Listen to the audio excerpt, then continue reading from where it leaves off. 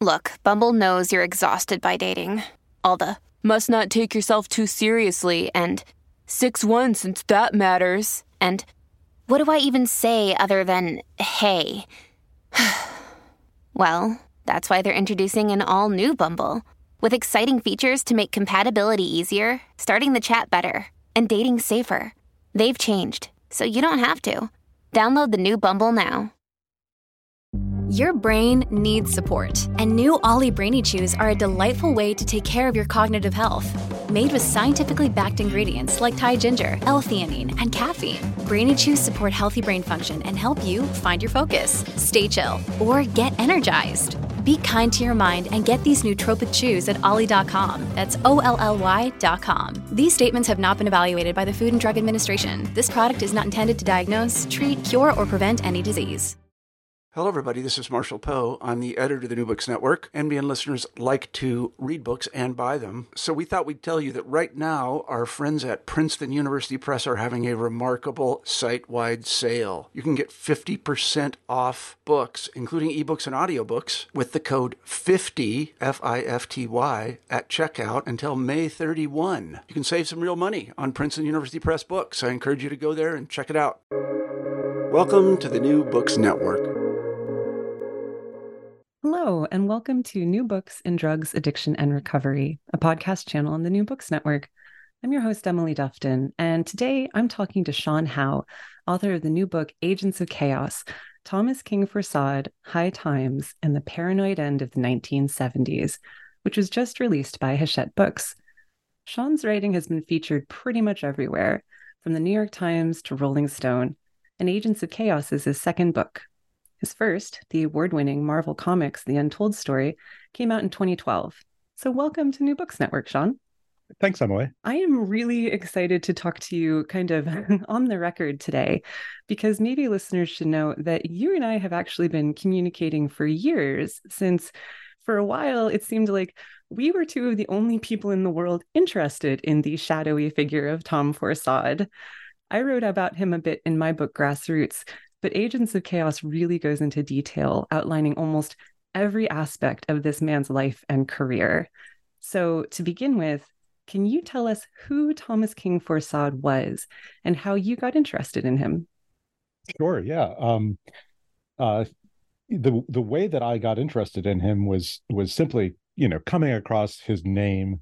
And I think it was paired in maybe some Google searches for like CIA and marijuana smuggling. I was trying to find out something about someone else, and this guy Tom Forçade came up. The reason that CIA came up is because he was dogged his entire life with accusations that he was a government agent.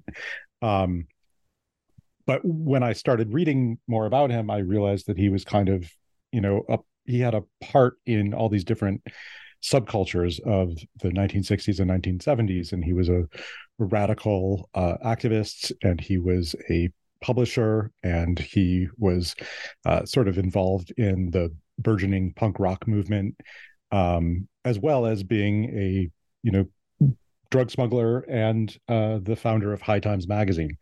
And so I thought, who's this Zelig character that somehow I've never heard of? And the more I read about him, just the wilder his story seemed to be. And so, I guess I kind of got pulled in to his story even more than I intended. And that was about like 9 years ago. And 9 years later, the book exists. That's amazing. Now, his name was not Thomas King Forçade. What was his real name? Who was this person who became Tom Forçade? Yeah, he was born Gary Goodson. He grew up, I guess, mainly in Arizona, although he was his father was a military contractor, and so he moved around internationally as a child. And he didn't really exhibit these these kind of countercultural leanings until after college. So the first 20 some years of his life, he was kind of a not completely remarkable young man in the 1960s. He was very much like a Cold War kid who was into cowboys and astronauts and James Bond books.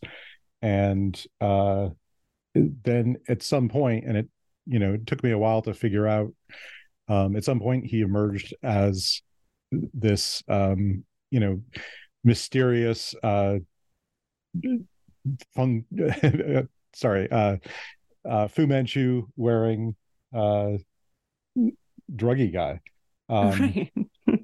Can you talk a little bit about his personal style? Yeah. People who met him in 1969 is kind of when he started to gain some notoriety.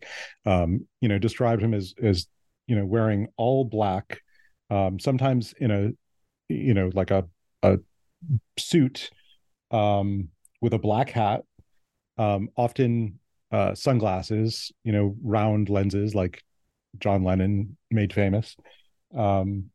And he wouldn't be photographed, and he wouldn't talk much about his background.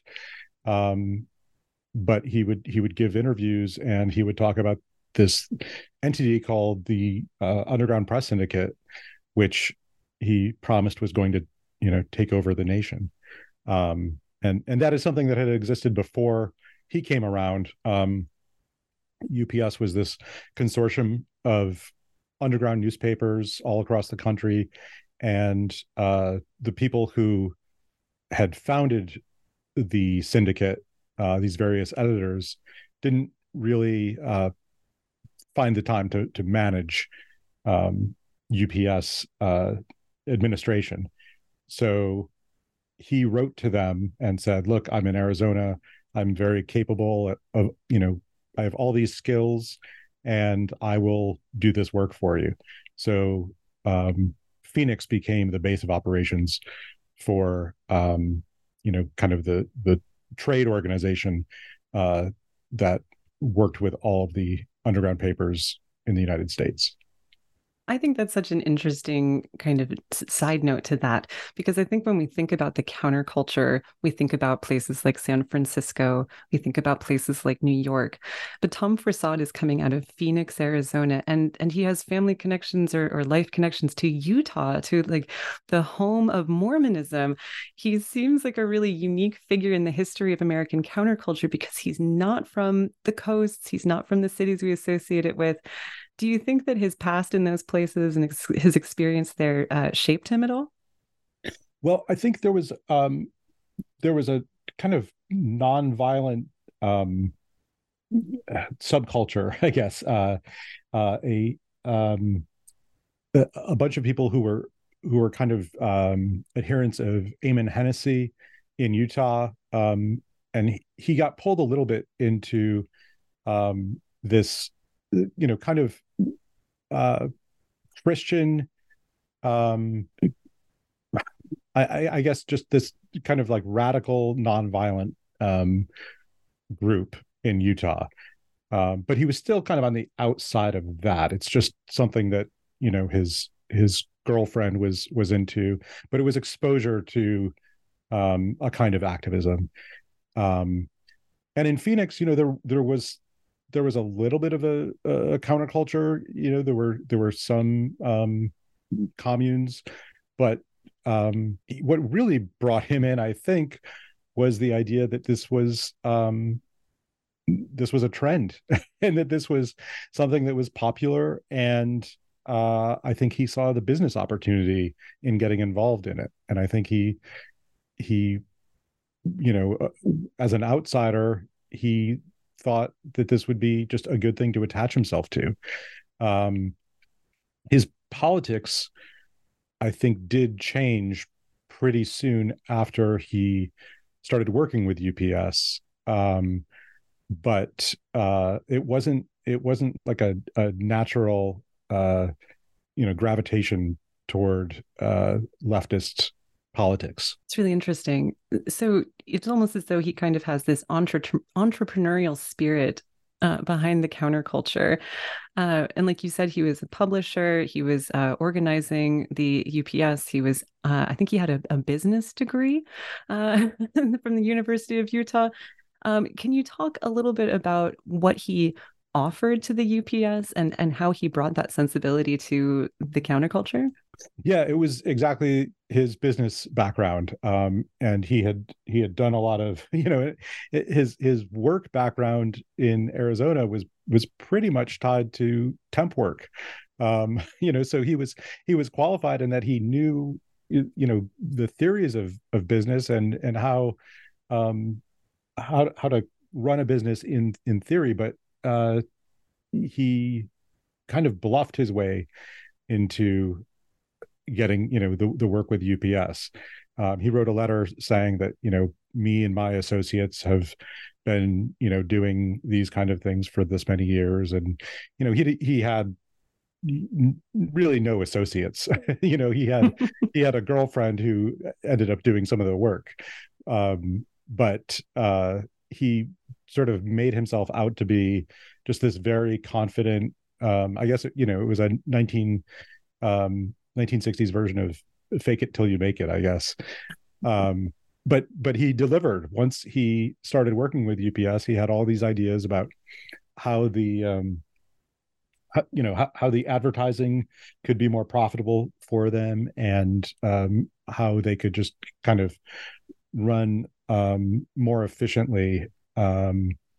They sent out all these packets to the different member papers about this is how you should look for a printer. This is how you should distribute your paper. It was actually a very helpful role that he played, and the UPS papers started to become more profitable. They had a national advertising account, so they would get a lot of record company ads that would help fund them. So although he may have not been completely honest about his his resume, he turned out to be very qualified in that role. And as he later said, when there was some backlash against him as a businessman in the world of the counterculture, somebody needs to to keep the books.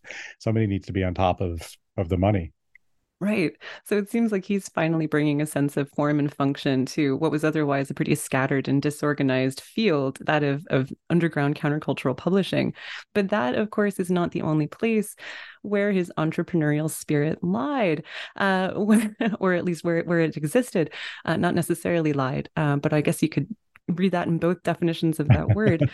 He also was quite prominent in the world of cannabis smuggling. Can you talk a little bit about his role as a smuggler?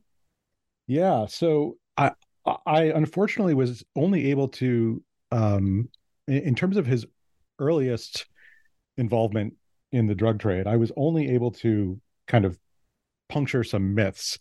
And when you have a kind of this big, larger than life character, you're not always excited when you when you fact check and realize that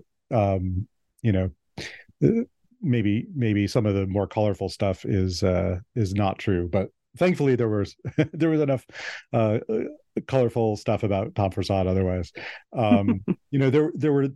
There were people who said he had joined the Air Force, and that's how he learned to fly a plane, and was moving a lot of weight between Mexico and the southern United States. I spoke to someone in his he was a part of the Air Guard in Phoenix. He was in the reserves, and I spoke to someone in his unit who said, well, he actually didn't fly when he was part of this. He just was like pushing papers. He was just doing administrative work on weekends. So whether or not he was flying planes, he didn't learn it from the Air Guard.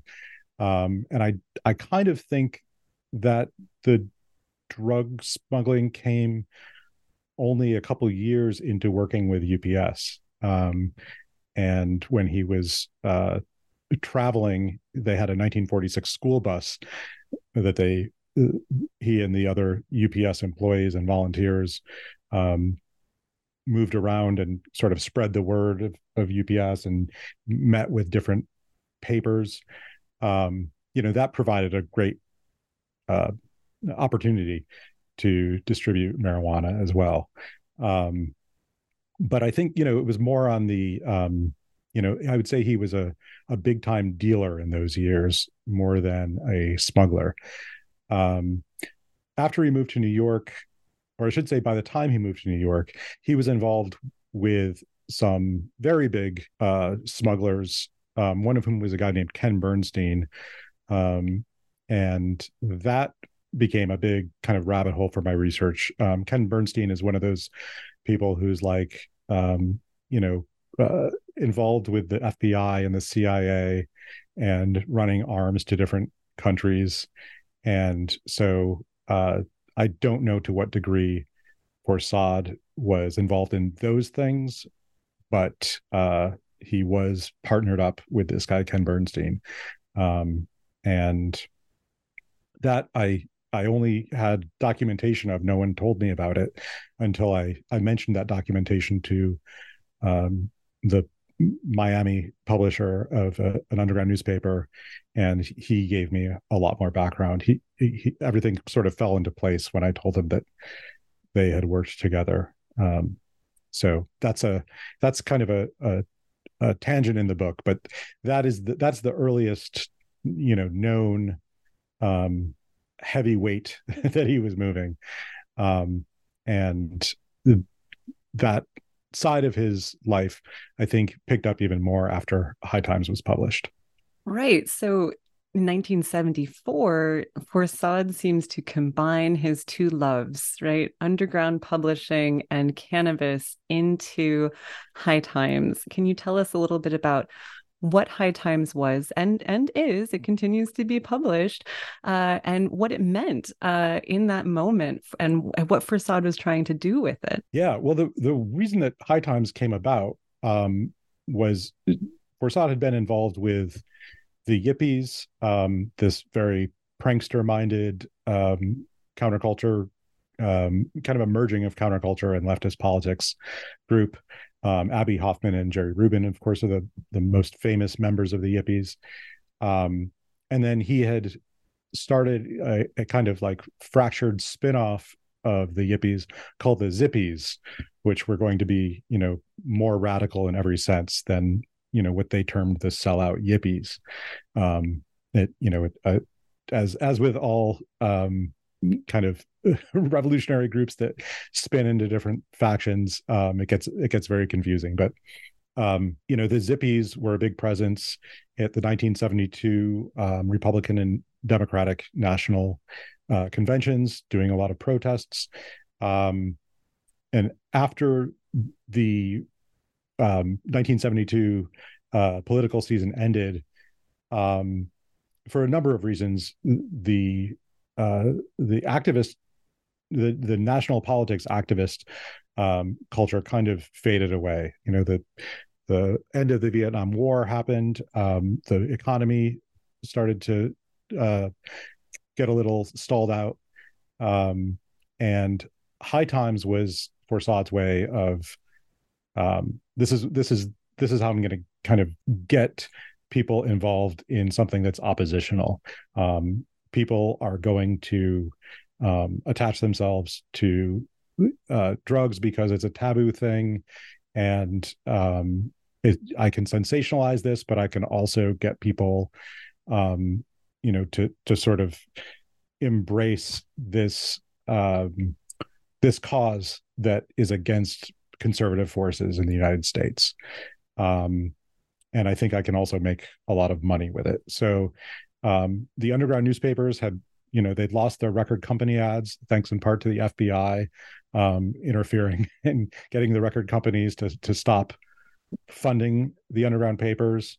So High Times was sort of a rebirth of that ethos, but published in glossy form and featuring as many people would know, centerfold portraits of different marijuana plants.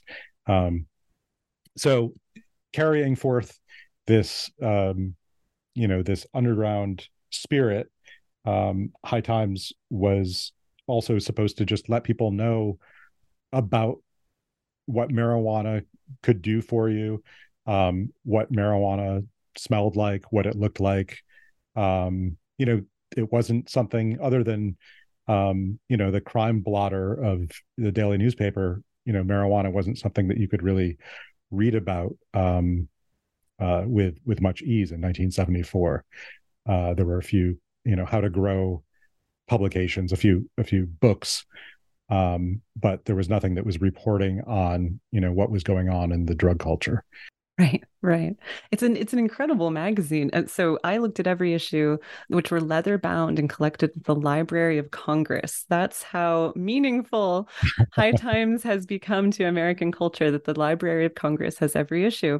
And I was paging through them. I mean, it's a really fascinating magazine because a lot of it is some really great reporting. There's brilliant writing in there. You have Dean Latimer, you have Hunter Thompson, you have all these people writing. You also have price reports from across the country, so you can compare and contrast. It's not too bad in Oregon, but it's really expensive right now in New York or whatever. But he also, there's this scene in your book that I loved where he holds up a copy of the magazine, and I think he calls it a license to print money.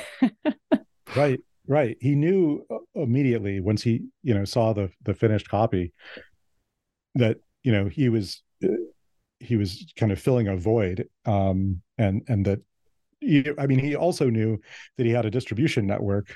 They couldn't get newsstands to carry it. But what he could do was exploit the distribution networks of the underground press.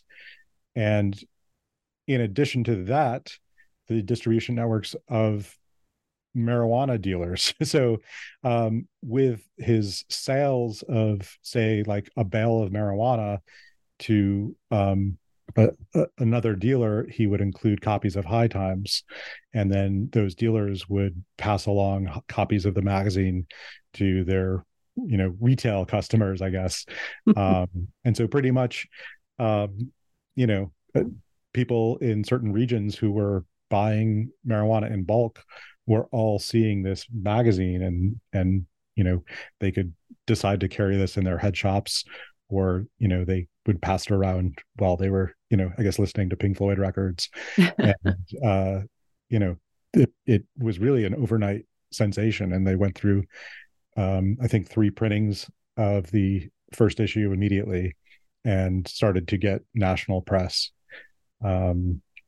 But Tom Forçade left his name out of the magazine completely. So that's one of the reasons that maybe people have never heard of him.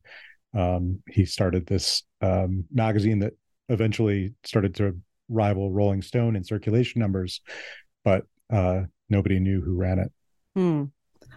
So it seems like Forçade kind of came of political age in the 1960s. He comes to prominence in the 1970s. He really has his finger on the pulse of the American counterculture, but he also starts to come under attack in the 1970s.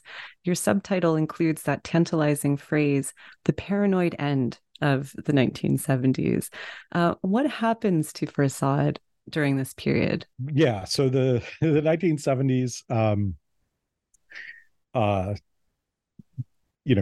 Forçade was went through a bunch of different, I guess, incarnations in the 1970s. He moved to New York in '69, got involved with the Yippies, and then started the Zippies. And then, of course, High Times was in '74. By the mid '70s, he was doing a lot of drug dealing and flying around the country, and even the employees of the magazine did not know what that part of his life was. He had friends that were in the journalistic community who did not know his friends in the political community, who did not know his friends in the illegal activities.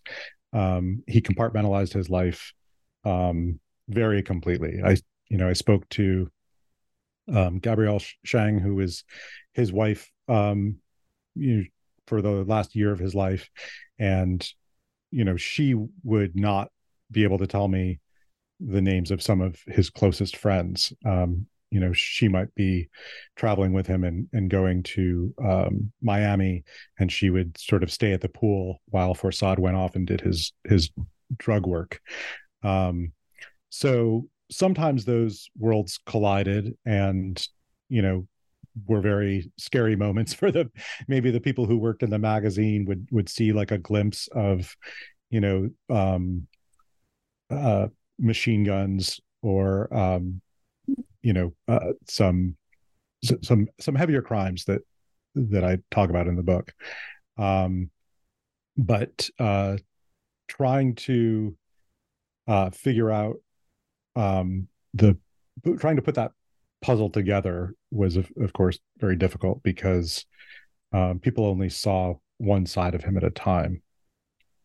Right, right. Can you talk a little bit about Forçade's death? What happened to him?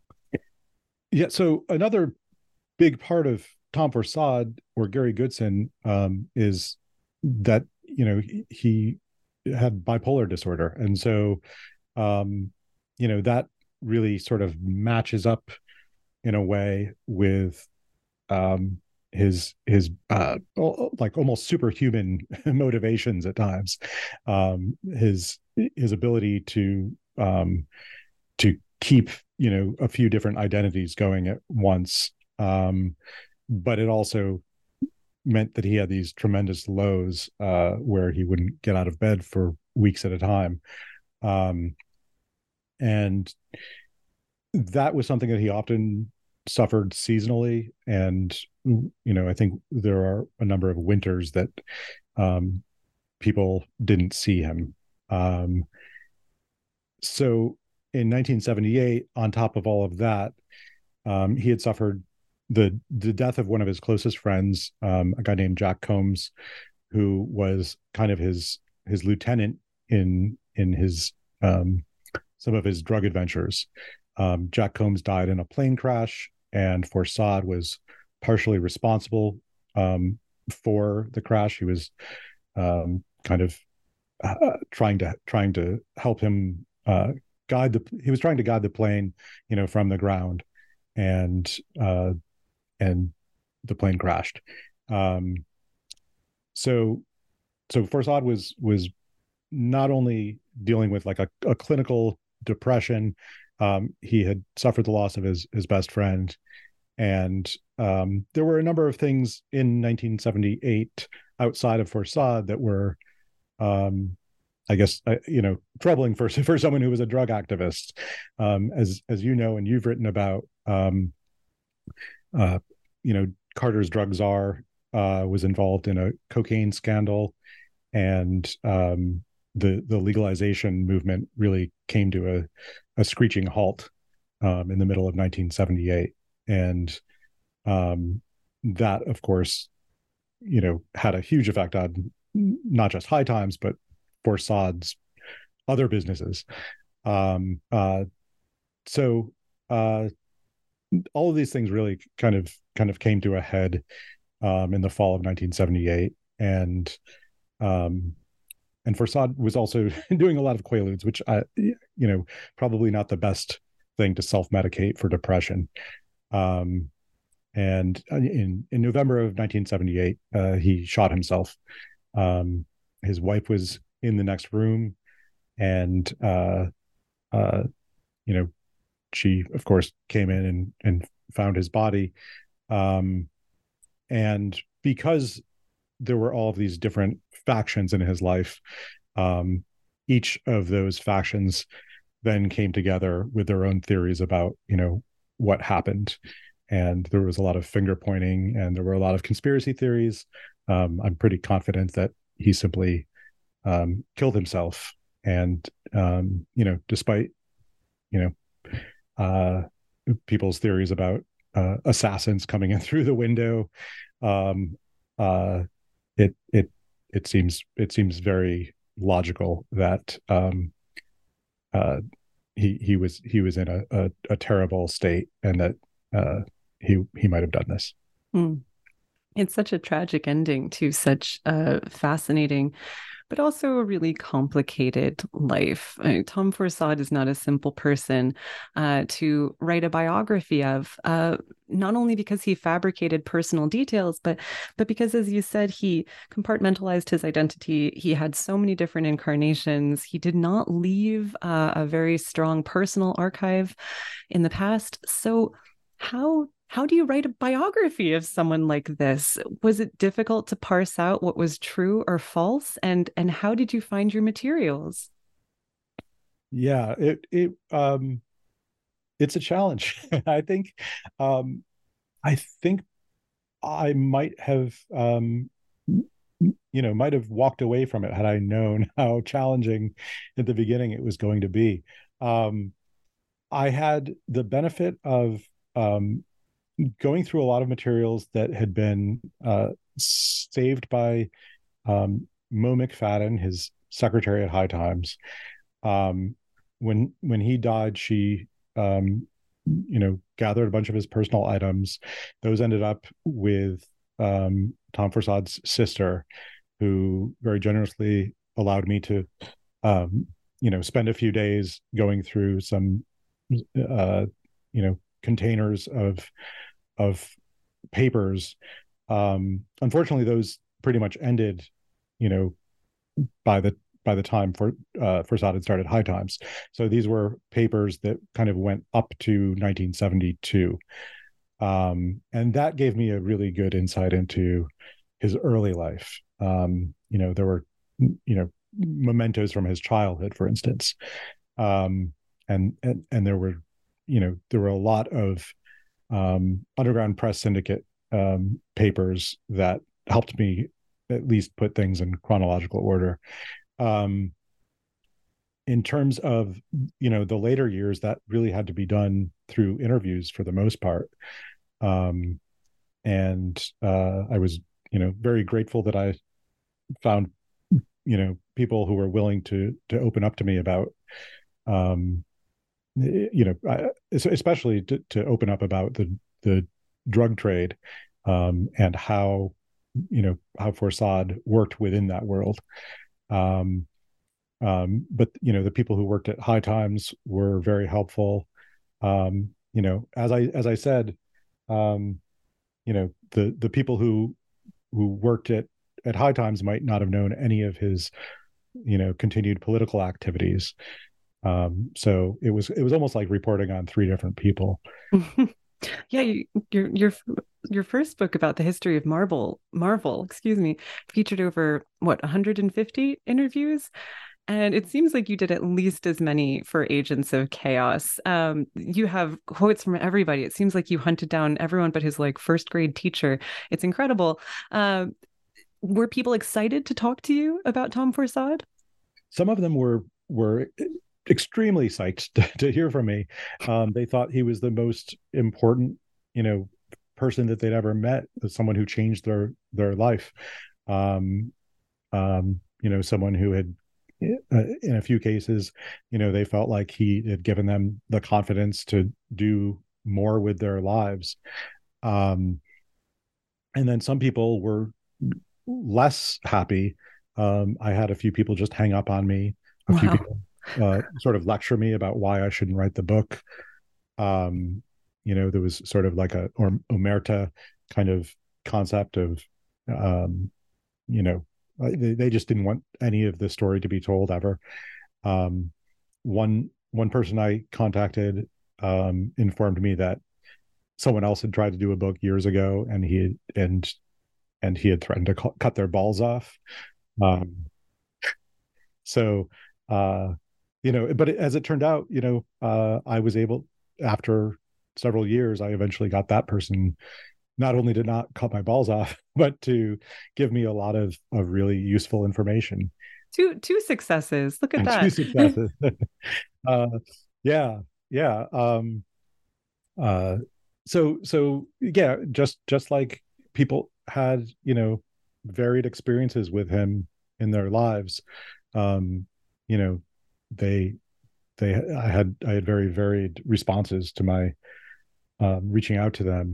And then there were, of course, there are several people who still insist, and I can't disprove this, that Forçade was a government agent. That I said that dogged him throughout his life. It continues to be something that people believe, and I don't discount that possibility. I had thought that I would be able to find a lot more documentation of his his um, his drug dealings with the DEA, and yet I could not access DEA papers on him. That doesn't that doesn't prove anything one way or the other, but it was surprising to me. I know that he was watched by the Secret Service. I could not get any Secret Service records, although I am told that I did actually recently an appeal with the National Archives. I might get some drug records in like another 18 months from now. So we'll see if anything comes of that. I mean, that's such an interesting idea to me. And I feel like that's where your title, Agents of Chaos, is so perfect and so apt, because that seems to me like exactly what Forçade was, right? He was an agent of chaos, causing disruption and commotion. And the book is filled with all these allegations, right? The right thought that Forçade was out to destroy America, and Forçade claimed to be hiding from the feds, while the left thought Forçade was being paid by the Republican National Committee to disrupt the counterculture, which he did repeatedly, turning on friends and allies alike. And yet all these allegations do is build up his mystique. So, I mean, you are the person who has succeeded where others have failed. You've written the biography. Can you tell us who was right? If Forçade was an agent of chaos, which agency did he represent? Yeah, I can't. I can't answer that question. And I think that's one of the reasons that I spent so long on this book, is I thought that I would figure it out. And I can say that I feel like, there's maybe an 80% chance that he was not involved with the government in any way. But that's just a number I'm pulling out. I think it's, completely plausible that he might have agreed to work with the government, thinking he could put one over on them, thinking he could, be a bit of a triple agent. He had that, I think, level of confidence in the way that he manipulated people. I do think that his views on legalization were sincere.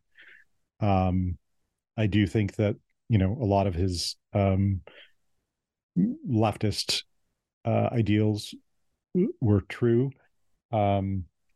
But it is also like worth noting, like when he was in college, I talked to a friend who was like, yeah, he was really into Ayn Rand and James Bond. He was like a hardcore libertarian. And that's not really what I mean, although there's certainly a libertarian crossover in terms of drug legalization. That's not the ideological identity that he really put forth at any time. He was very much a leftist as he presented himself. So whether or not he did get involved in any intelligence activities, and certainly a lot of people around him at various times did. There are a lot of informants that I write about in the book. I think that he wasn't acting as a force against the left or the counterculture. But who knows? Well, so you've spent almost a decade gathering everything you can possibly find about someone who essentially wanted to keep their past hidden, and you've done a really admirable job of it. The book is fun. It's fun to read. You have all this great information in it. It's a spiraling and oftentimes sort of overwhelming view of this very contradictory and complicated period that Tom Forçade kind of seems right in the middle of the maelstrom. He's there. So why do you think Forçade matters, and what do you want your readers to gain from your biography of him? It's funny. I realized, as I was pretty far into the writing of the book, even, what I think I got out of it was kind of related to the last question you asked me about, who was he really? And I think that there's so much certainty that people that I write about have so much certainty about their politics and about other people's politics. And I think the polarization that comes from that certainty, it can often be sort of self-defeating. I think, I spend a lot of time writing about the yippies versus the zippies. And, that's really, I feel like that is very resonant with, some of the battles between different factions of the left today. There's this, kind of more radical than thou pose, and it's I certainly don't think it's their fault that Nixon beat McGovern in 1972, but it really I think is just like this self-immolation that happened with the anti-war movement at large, in the early 70s, not just the yippies and the zippies, but all the other groups that splintered. So I think that, although that's not, that's a small part of the book in a way, but I think what continues in the book is the paranoia that that continues in terms of no one trusting one another, and I think that is a direct result of all the factionalism that went on early in the 70s. I think the paranoia is the fallout of what was wrought in the early 1970s. I think COINTELPRO and of course I didn't talk about, the CIA had its own similar program that was called Chaos. Those programs, they resulted in some arrests and in fact a few deaths, but I think that the major impact of these government spying programs was that no one really trusted anyone else, and that became that feeling just multiplied as the decade went on. Mm. Yeah, and Forçade kind of seems to embody it almost. Yeah, and I think I mean, in a sense, I guess I'm also writing about 1975 as it's sort of referred to as the year of intelligence, and post Watergate there were all these revelations about what the United States government had been up to for the last 20 years, And Forçade's involvement in the drug trade brings him, closer and closer to actual intelligence agents, whether or not he was working with them or against them, who can say. Hmm. But I think I think writing a book like this, which involves so much intrigue, I think it's hard to not hear, for someone writing and researching, it's not hard to get pulled into. There's like the siren call of like the JFK assassination and Watergate, and even as I'm talking about it, I hear myself sounding more and more conspiratorial, um, and um, so I think anything involving illicit activities in the 1970s, um, it's always bringing you really close to um, uh, those kind of big unified conspiracy theories that Right. that are kind of the shadow histories of the U.S. in Right, the Cold right. War wars. The heart of darkness of American politics. Totally. Well, so I mean, And what has the I sound like Kurtz, yes. like I've gone too far up the river. I mean, 9 years after researching this, I feel like maybe that's what it feels like. I feel like that when I'm writing a book as well. What has the response to Agents of Chaos been like? You talked to all these people. Have they read it? Do they like the way they're portrayed? Do they like the way Tom Forçade is portrayed? Yeah, I've heard really great responses. I'm really thrilled that a lot of people have said they've just been very surprised at how I captured the time, and said that it has felt like reading it feels like they're back in that time, which I was very proud to hear. Um, because for better or worse, I really did immerse myself in that while I was working on it. Um, I think naturally, some people are going to think they you know they themselves maybe should be a bigger part of the story.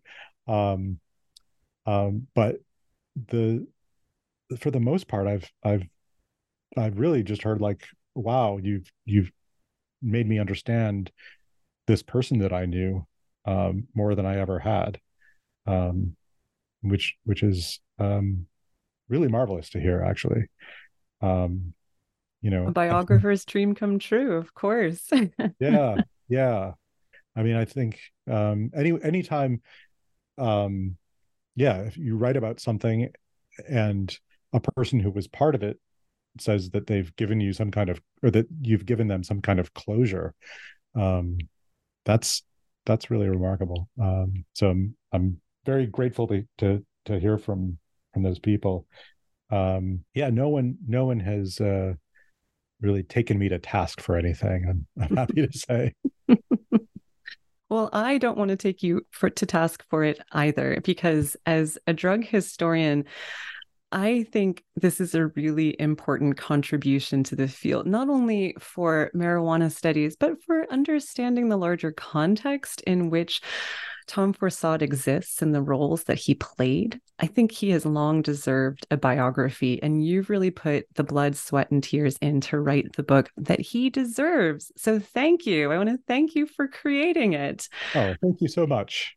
But hopefully, you're not done writing yet. So I will ask you New Books Network's traditional last question, which is what you're working on now and what we can expect to talk about with you next. I would hate to be the person who says I can't really talk about it right now. Uh, nothing is totally firm. But I will say, outside of anything that I'm um, uh, writing a book on, I've still been like um, swept into there might be something that I spent 2 pages on in this book, and there are all these things that I want to continue like branching off and learning more about. So as much as I would like to pull myself out of the 70s, it's pulling me back in a little bit. A decade is like the mob. It just, you can't get out. It just keeps I know. bringing you back in. Right. Well, thanks again, Sean. His new book is called Agents of Chaos, Thomas King Forçade, High Times, and the Paranoid End of the 1970s. And I highly recommend you all pick it up.